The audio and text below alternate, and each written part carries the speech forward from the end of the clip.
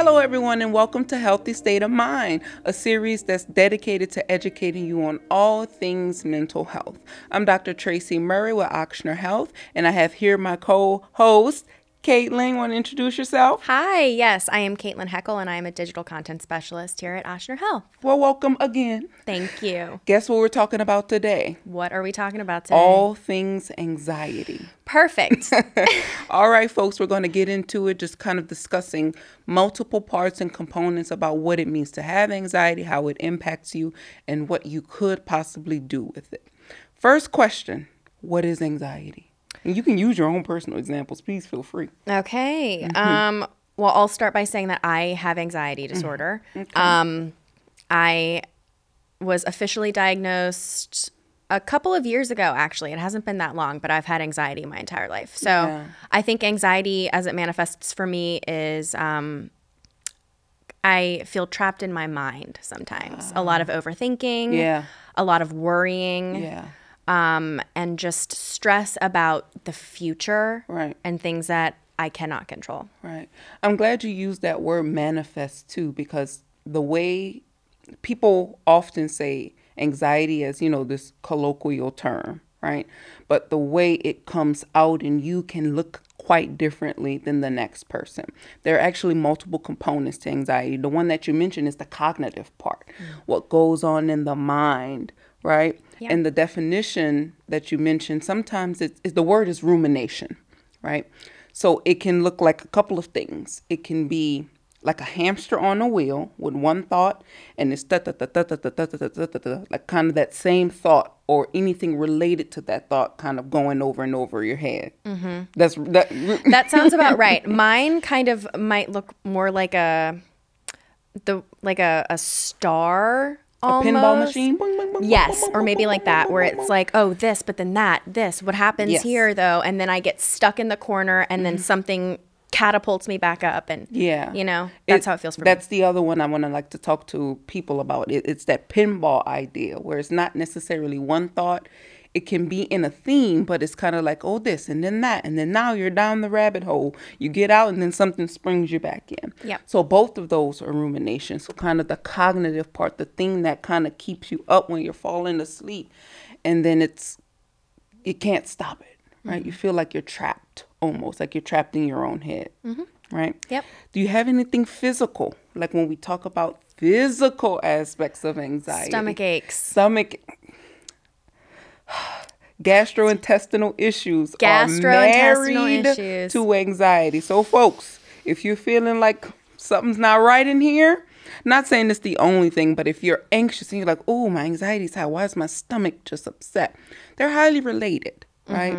The mechanisms by what they work. So, bloating and just acid reflux, gastroesophageal reflux disease, or GERD, irritable bowel syndrome, or IBS, can make those worse. And then in turn, those symptoms make you more worried. Exactly. It feels like a never-ending loop. Like if I'm having a particularly anxious day, or I have a big event coming up, or even just going sometimes to hang out with my friends. Like they're a safe space for me. But before I get there, I'm just like, oh no, it's the pinball thing. It's the upset stomach, and it's just...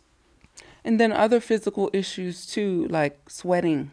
Some people just always kind of clammy hands, especially at higher peaks of anxiety. Or some people just might feel, like you just can't get yourself together, like the crawling out of your skin type of thing. And then some people actually have concentration issues. Like you're reading something, you're watching a show, and you're like, man, my memory is so bad, but it's not necessarily memory.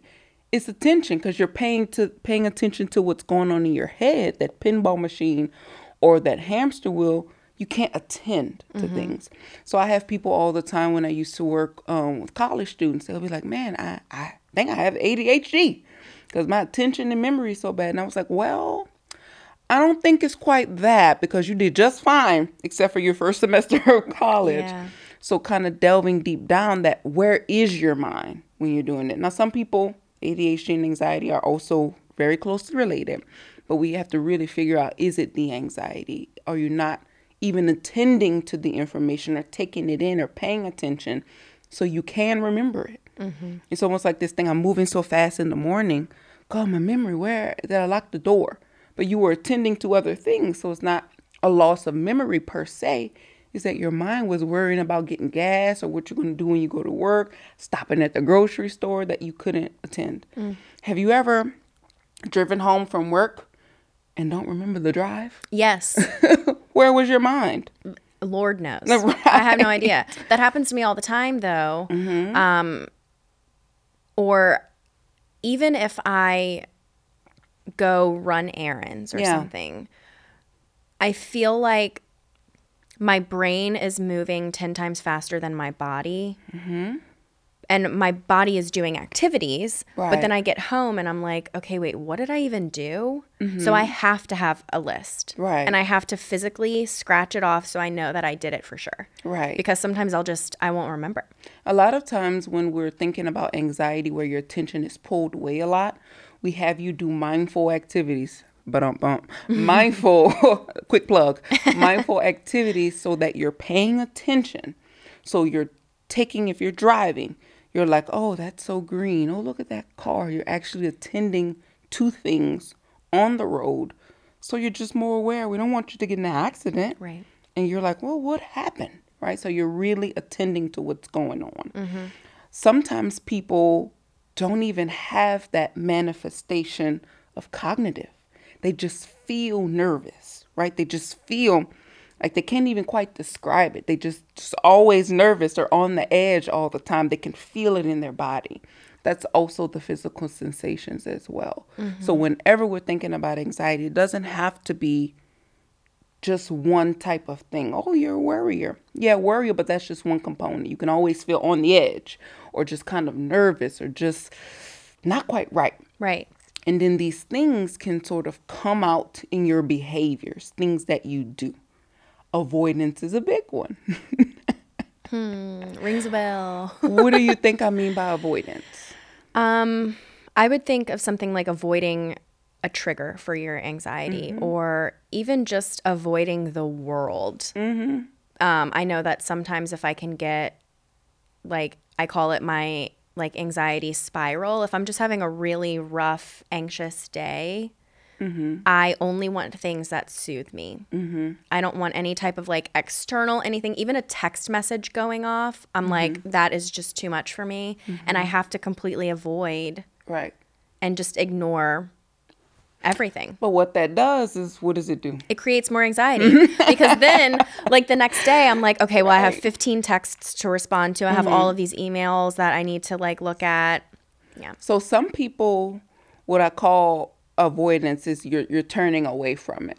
Some people actually, if you can imagine, turn towards it and they can become really caught into doing it. For example, if you have someone with a health condition, a cough, we're in the era of COVID right now, It's with us. So if they have a cough, a person who's anxious with avoidance, no, I'm not, I can't even, well, won't you make a doctor's appointment? I can't even. I can't even think about it. I'm just not going to do it. And then you also have the anxious person that's with the cough. Oh my God, I have cancer. I need to make a doctor's appointment. Doc, send me to the cancer specialist. Send me to this, send me to that. So it's that turning towards or that overindulgence. So both the rumination. So that not even obsession, because it's not obsession. It's just those thoughts. They turn towards. And I feel like the goal would be to have a healthy balance of both. In between. Enough to where you're taking care of what you need to take care of, but it's not of detriment to your health. So have a cough. Okay, let's wait 2 days, see if it clears up. And if it doesn't, let's make an appointment. Right? And that can be with anything. So if you have work to do, some people use this term procrastination, right? So if you have work to do and you're avoiding it, and at the end, you're so debilitated, you can't do it. And then you have other people who stick in it and it's just on their mind all the time and they can't pull themselves away. Both are forms of anxiety and both are not helpful to performance, to doing things, and to living life in a healthy way. Right. So what do we do? We'll get to that. Okay. We'll get to that because what we do depends on actually what type of anxiety you have, because they're all different types. Whenever we say anxiety, it's this broad term, but there are different kinds. There's situational anxiety, meaning depending on what's going on in your life, the situation that comes up, you might feel yourself cognitively being anxious, physically being anxious, or being more of the behaviors, right? So let's say you get into a car accident, right? And your anxiety is higher. You have an upcoming test and your anxiety is higher. You have a deadline at work and your anxiety is higher. You're waiting for test results to come and your anxiety is higher. We do treat that quite differently than if you have lifelong chronic. So situational, it'll come and go. It's based on what's happening at the current moment. What's called generalized anxiety is it doesn't, and your anxiousness, whatever symptoms you have, doesn't latch on to any particular thing. It's about a lot of different things, right? You're anxious about this, you're anxious about that, you're anxious about that. Everything in your world could be going perfectly, and you're still anxious. You feel off, right? You feel it. You feel it, you think it, doesn't matter what it is. And the word that we use is pervasive. It's in everything. Yeah. So some people can be, I'm anxious about health, but not about this. A person with generalized anxiety, it's general, right? Everything kind of causes and pause, and you just jump. That's that pinball, right? Just jumps. So I'm anxious about the house. I'm anxious about bills. I'm anxious about my everything. That's tiring, isn't it? It is. I was just thinking that, as a person with anxiety, and I know a lot of people, I know more people who have anxiety than people who don't.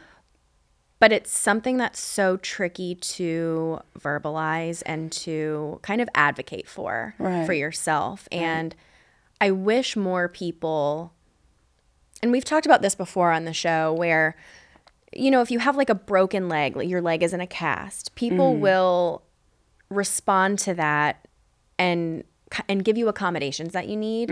And I wish that we could get there more with mental health. And I feel like we're on the right path. But even just like, if, for example, there are times when I have to cancel a plan because I'm like, I can't get myself there today. Right. And I like being received with grace. Right. And so in turn, because I've had that experience and because I'm living that experience, I can be that person for someone else. Right. And I wish that was more ingrained in the workplace or in relationships or, So it's super tricky, right? It's tricky because on the one hand, we want to provide accommodations and show grace, but we don't want anxiety to be your scapegoat. We don't want anxiety to drive your life, to make you avoid. So it is a balance where people can understand. Let's say you have a deadline at work. Oh my God, I have so much anxiety, I can't get it done. If someone accommodates you, you won't ever get it done. Right. So it is a tricky balance. I think the awareness of it and not letting it stop you and getting a handle on it to where it's not impacting your life. I would rather you be in a place where you recognize you have anxiety, somebody shows you grace, and you still get stuff done. Because what people do these days when it's used colloquially, oh my God, I have anxiety, I can't deal with that. That's not how, I want anyone to function. Because you're letting anxiety drive and you're in the back seat. I want you to be the driver and anxiety is the passenger.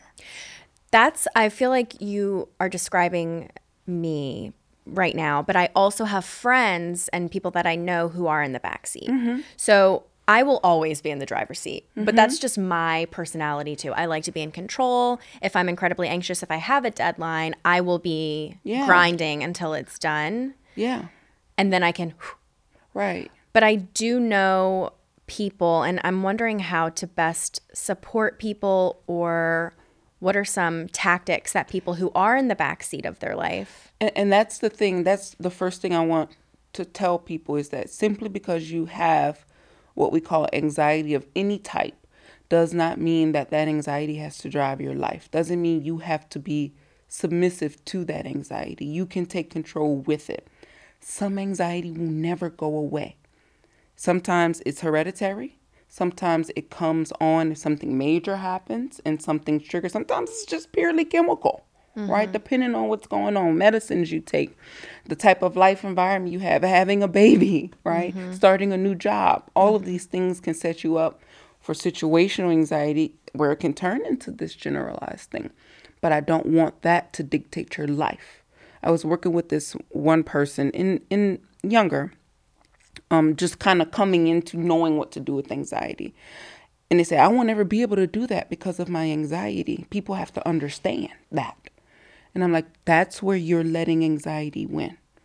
If you want to do it, come up with the skills to do it. Talk to someone about it. Never let it scapegoat you. I can never perform or do that because my anxiety is so bad. So I'm just not. You're letting it win. Don't let it win. Don't let it guide and drive your life. Because in the end, you're going to look back and be like, I didn't live. Yeah. Where was life? Anxiety was driving me down a road I didn't want to go down. Right. I have a thought. Let me know if this is accurate. Okay. Sometimes, like one of my dreams that I haven't done yet is to perform stand-up. Okay. I've always wanted to try. I have friends who have done it. I love watching stand-up. I love going to open mics. But I am so afraid to step on that stage and tell my little jokes. I'm not afraid of like if people will not laugh or won't enjoy my presence, but I know that my anxiety will manifest physically. Like I will sweat. My voice might shake.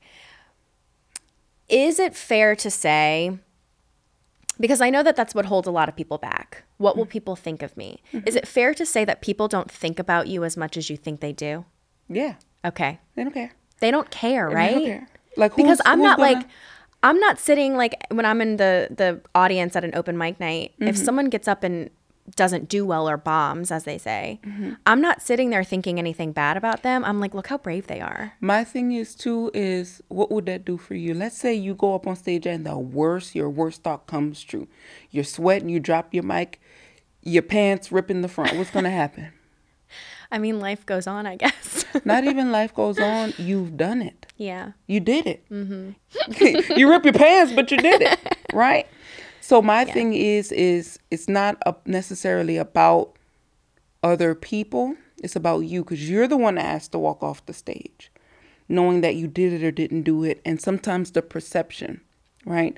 We'll talk about how our thoughts and how we perceive and how we interpret. So I want to let's just go into it then since we're here. Okay. So sometimes there is a connection. Well, most time there's a connection. A situation happens.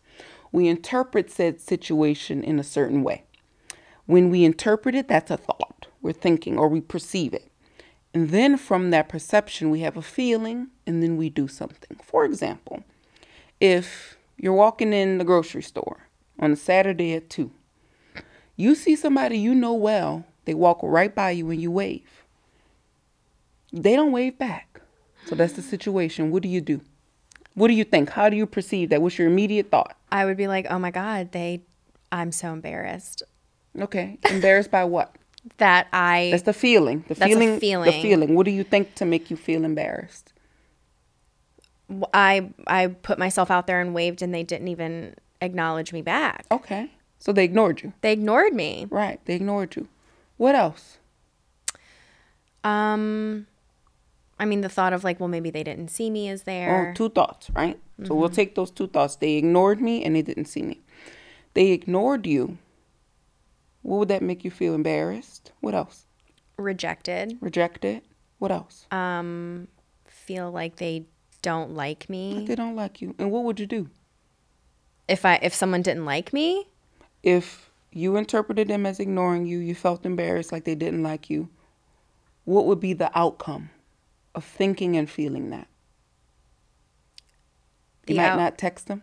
You might ignore them back. Yeah, like I probably would never reach out again. Any future situation that's like that, you've learned now to respond that way. What if they didn't see you? How many times have you been in a grocery store, someone at home stuck on the toilet and you in there for some toilet paper? Seriously. Remember I said Saturday at 2:00. People are like this, trying to get by. What if they didn't have their glasses on? I don't know about you, but I can't see anything without my glasses. What if they didn't see you? Right. What would you think? What would you feel if you said, oh, they didn't see me? I'd be like, oh, that happens to me all the time, actually. And what would you do? You might text them, say, hey, girl, I saw you. Hey, I saw you at Rouse's. Like, right. The thing is, we don't know either way. Yeah. They could be mad at you, but they could have not seen you. You went through all this emotional turmoil and distanced yourself from a friend from a thought. Dr. Murray. From a thought. Oh, my God. So my thing is that sometimes we have to balance it. We might not ever get rid of that, especially if it's generalized. Might not ever be able to get rid of that initial thought that says, they ignored me, I did something to them, they must hate me. But if we pull in and they could have not seen me, balance. Yeah. Sometimes all we can achieve is balance. That unhelpful thought is here, but we can turn it down and make the helpful thought just as loud. And now what do we have?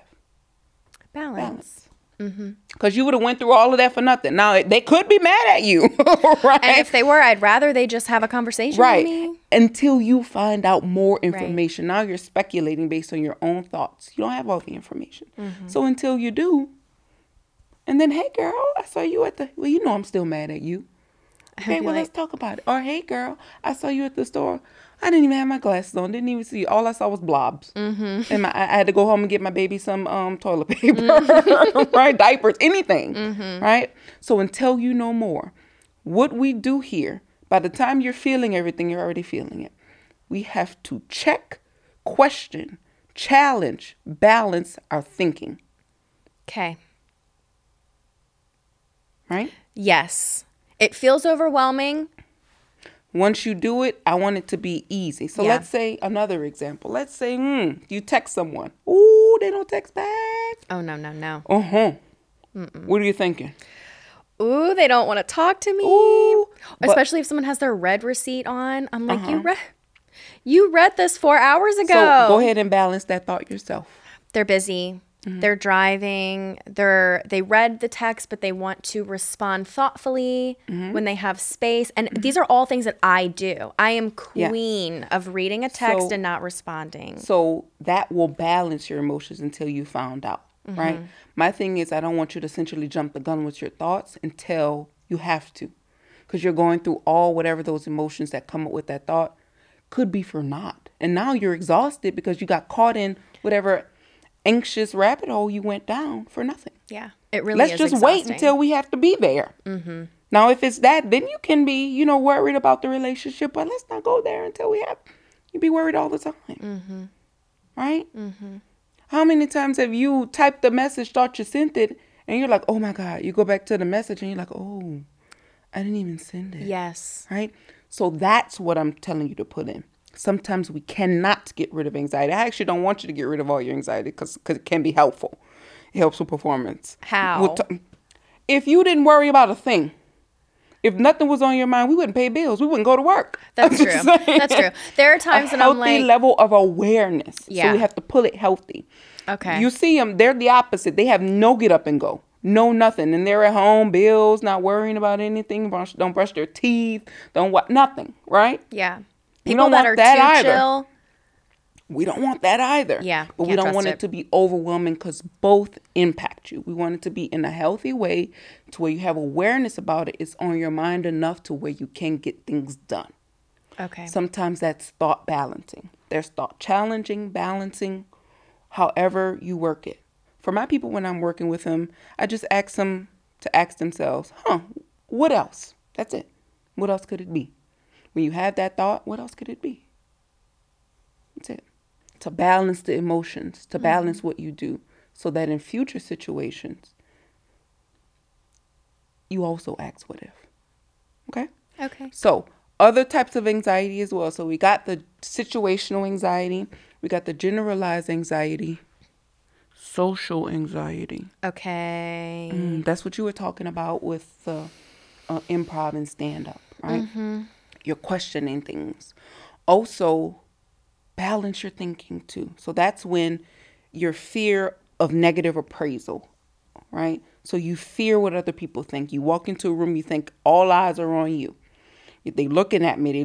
They think I look crazy. I'm going to say the wrong thing. And then it feeds into your ideas, negative ideas about yourself.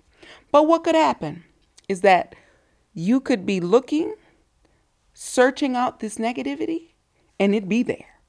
But you're missing the positive. They're all different ways. When we think about thoughts, they can fall into different categories, which is beyond the scope of what we can talk about today. Right. But they can fall into categories.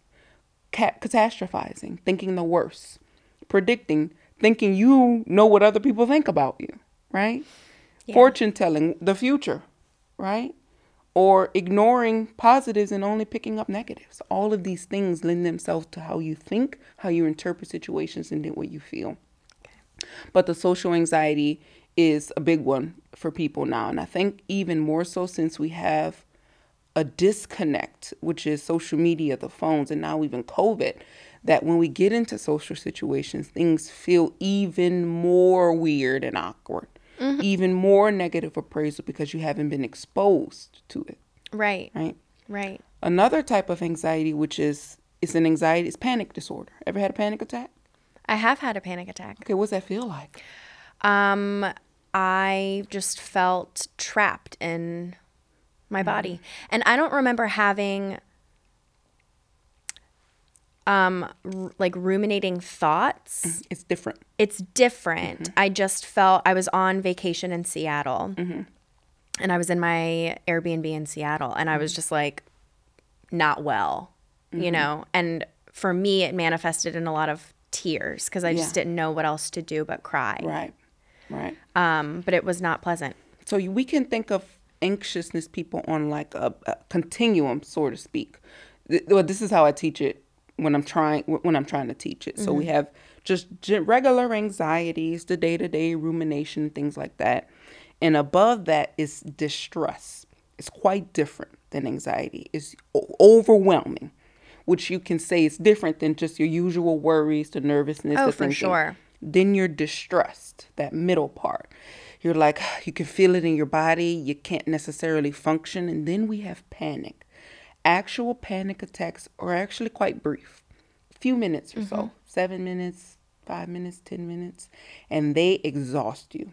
You can feel outside of your body. You can feel like you're about to die, heart pounding, sweating, out of sorts, just kind of this crawly feeling, right? Yep. Some people even, the word is dissociation. Yeah. Like they come outside of themselves. Things don't seem real around them. That's a part. I don't want people to feel crazy, but that's a part of a panic attack. Yeah. Things don't seem real or dreamlike. They might not even have good memory. Or some people kind of see themselves having it, like an aerial view. That's depersonalization. So they come outside and they're kind of looking at themselves, trembling, all the chemicals, shaky hands, all of these things. And it lasts briefly because your body can't sustain. And then afterwards, exhausted, like you ran a marathon, might be drenched in sweat, right? All of these things. So that's what a true panic attack feels. It feels like you're going to die sometimes. Yeah. But think of it on that continuum. The good thing is some people can feel a panic attack coming on. They feel it like a wave, like a aura, essentially, of panic attack. We call it like a prodrome. But an aura, you can stop it by doing specific things. Stick your head in the freezer. Right. Yeah. So by sticking your head in the freezer, well, there is like cold therapy or something, right? So the thing is your chemicals in your body are doing something weird. So we have to change your body's chemistry. It's that age-old idea, splashing cold water in your face. But it just has to be cold enough. So I say, open the freezer, stick your head in. Yeah. Splash cold water in yourself. Eat ice. I mean, right. Or some people have to take a full cool shower. Not super cool because you don't have hypothermia. But like a cool shower, it shocks your body. Or if it's cold enough outside, step outside. Just real quick. It'll shock your body and tell the part of your nervous system to chill out. So you mentioned panic disorder. Yes, panic disorder. Is that frequent panic attacks? Yes. Okay. So a panic attack can happen in isolation. Having a panic attack doesn't necessarily mean you have panic disorder. It could be, but it doesn't have to. Some people can have 1-2 panic attacks across their life. Not necessarily panic disorder. They're just associated with their anxiousness. When it rises on that continuum, like I talked about. People have true panic disorders. They have it in a week multiple times. More than an isolated incident. So they're having them frequently enough to where it's impacting their life. Okay. And then some people have panic attack, and then they have agoraphobia where they can't go outside, right? And then they don't have it with agoraphobia. But yeah, all in all, just thinking about those different types, because it can guide how you're treated. It's not for you to figure out on your own, just giving education. It's for you to know what to do about it. Low-level situational anxiety we treat with distractions, doing things, deep breathing. Generalized anxiety, we have to really take a look at the thoughts and how we think. Social, we have to expose you to social situations, thinking about the thoughts. And panic disorder, we have to do things with your body. And because sometimes it's triggered, sometimes it's not. Sometimes it comes out of nowhere. So we use different things. Okay. Now, what do you think all this, that's exhausting just talking about, and some people have multiple ones, right? Right. Socially anxious, generally anxious, and they have panic. What do you think that does to your health? Oh, I can't imagine it's good for it. Right. So when we think about stress and anxiety and health, it does have an impact because the mind informs the body and the body informs the mind. It can lead to, like we said, blood pressure issues, unmanaged sleep problems, the gastrointestinal issues, just kind of tensing your body, right? Just overall tension, headaches. People can experience headaches, or it can exacerbate other common medical conditions that are already there. Seizures. You know, if you're extra stressed, they tell you keep it classy. Don't get stressed because that can trigger a seizure for you. So it has an impact on your health.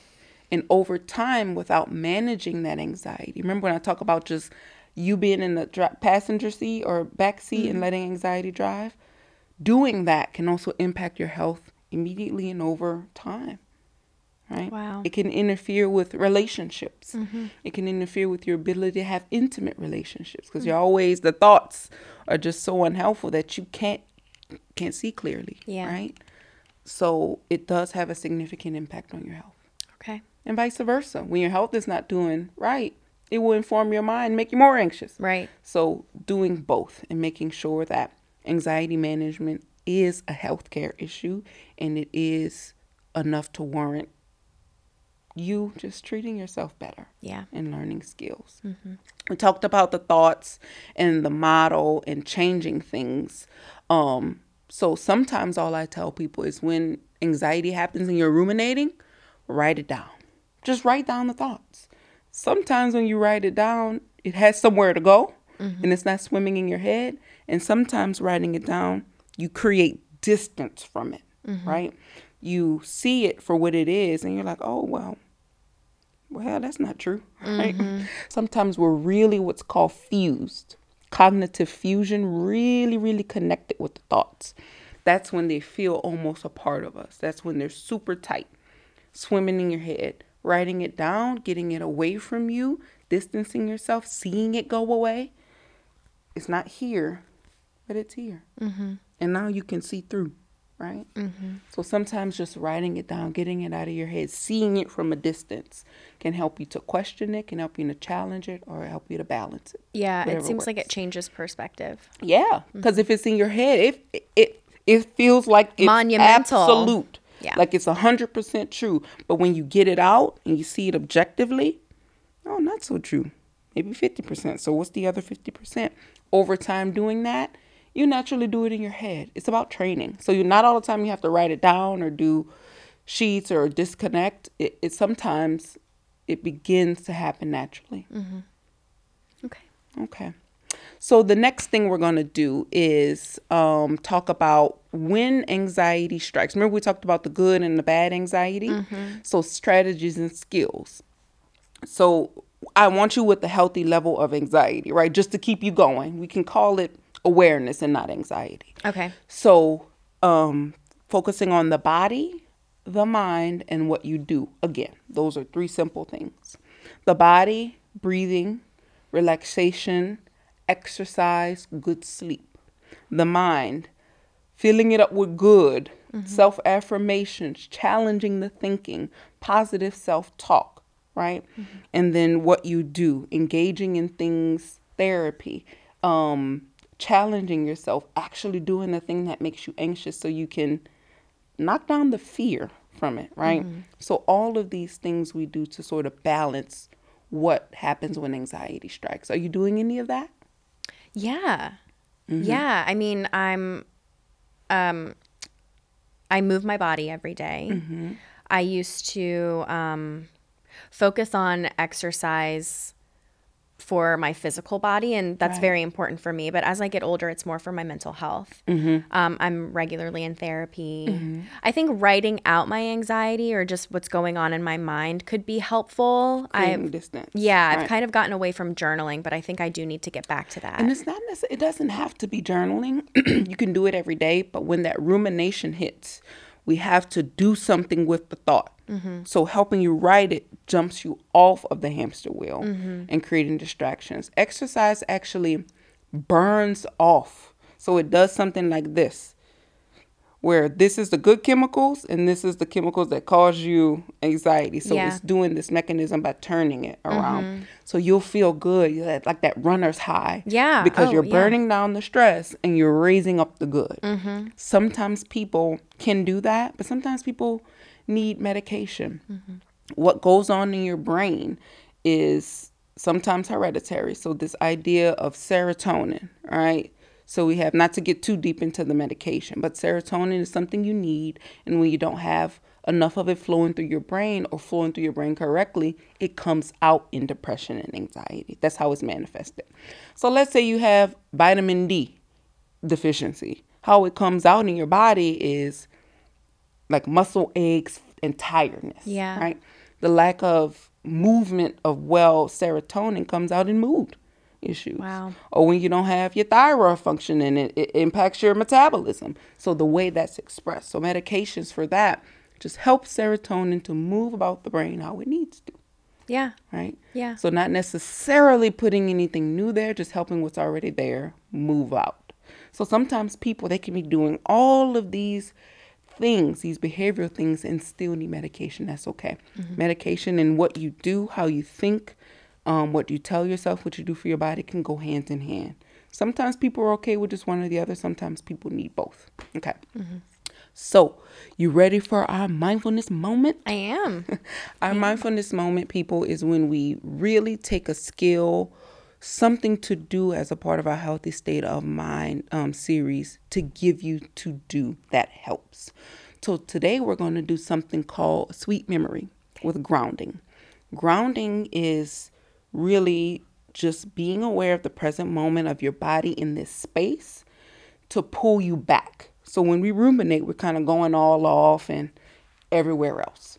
So it helps you really connect with the here and now. Okay. And then the sweet memory exercise is just having you think about a good memory. So be thinking about a good memory that's not difficult. It could be a graduation, birth of a baby, anything, a wedding, or anything that is a good memory that you have a good memory of.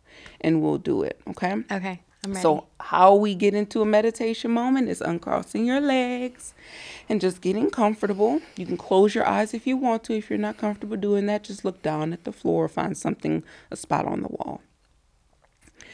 And what you're going to do is just take a few deep breaths in and out, maybe 3. Inhaling and exhaling.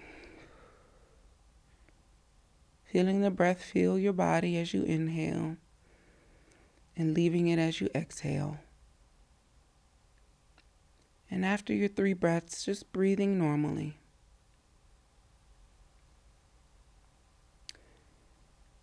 And then thinking about areas of your body that make contact, where your body is touching something else. Perhaps your feet inside your shoes, noting what that feels like. Silently in your head. How your feet feel on the floor. Your body seated in the chair. Your hands crossed or on your lap. Maybe even pinpointing where you can feel fabric of your clothing against your skin. And how you can tell what type of fabric it is without seeing it. If it's jean material, how do you know it's jean? Because in your mind, you can describe it. You can feel it. And in the next few moments, just bringing up into your awareness a sweet, sweet memory. Something that you can latch on to that's as good as it can be, uncomplicated. And bringing yourself to this place. You're you there and then. You're not an onlooker. You're not watching. You're you. Look around. When was this? Where was this? Who was there with you? Note what you had on. How old were you? Is it inside or outside? And what were you doing? And as you replay this memory in your mind, bring about all of those feelings and thoughts that are sweet. And let them fill your body up. From head to toe. Perhaps you can feel what it was like there as you replay this memory.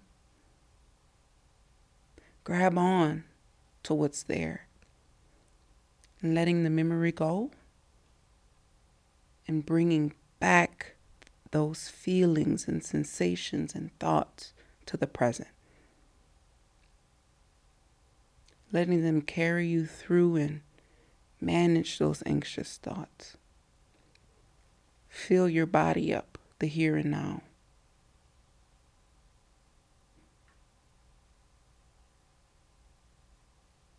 And as you let those sensations, those feelings, those thoughts fill you up, silently thank yourself for balance, for grace, for challenge, and for even doing this practice.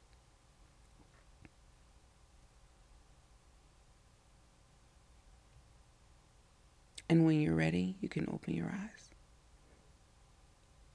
Okay. Really good. So that's just a little something to carry things forward. A lot of times in anxiety, no matter what kind of anxiety, how strong your thoughts are, it's been a while since you felt good. Mm-hmm. So just bringing that good back to present and being in the present with it may help from this to this. Okay. Thank you, everyone, again. I am Dr. Tracey Murry with Healthy State of Mind. Click on any resources that we may have below if you want additional information about how to manage anxiety, what to do, and how to seek out help if needed. Again, our series is just educational. It's not to serve as a professional therapeutic relationship. If you're interested in that, please see the resources below. Thank you. Until next time. Thank you, Dr. Murry. Of course.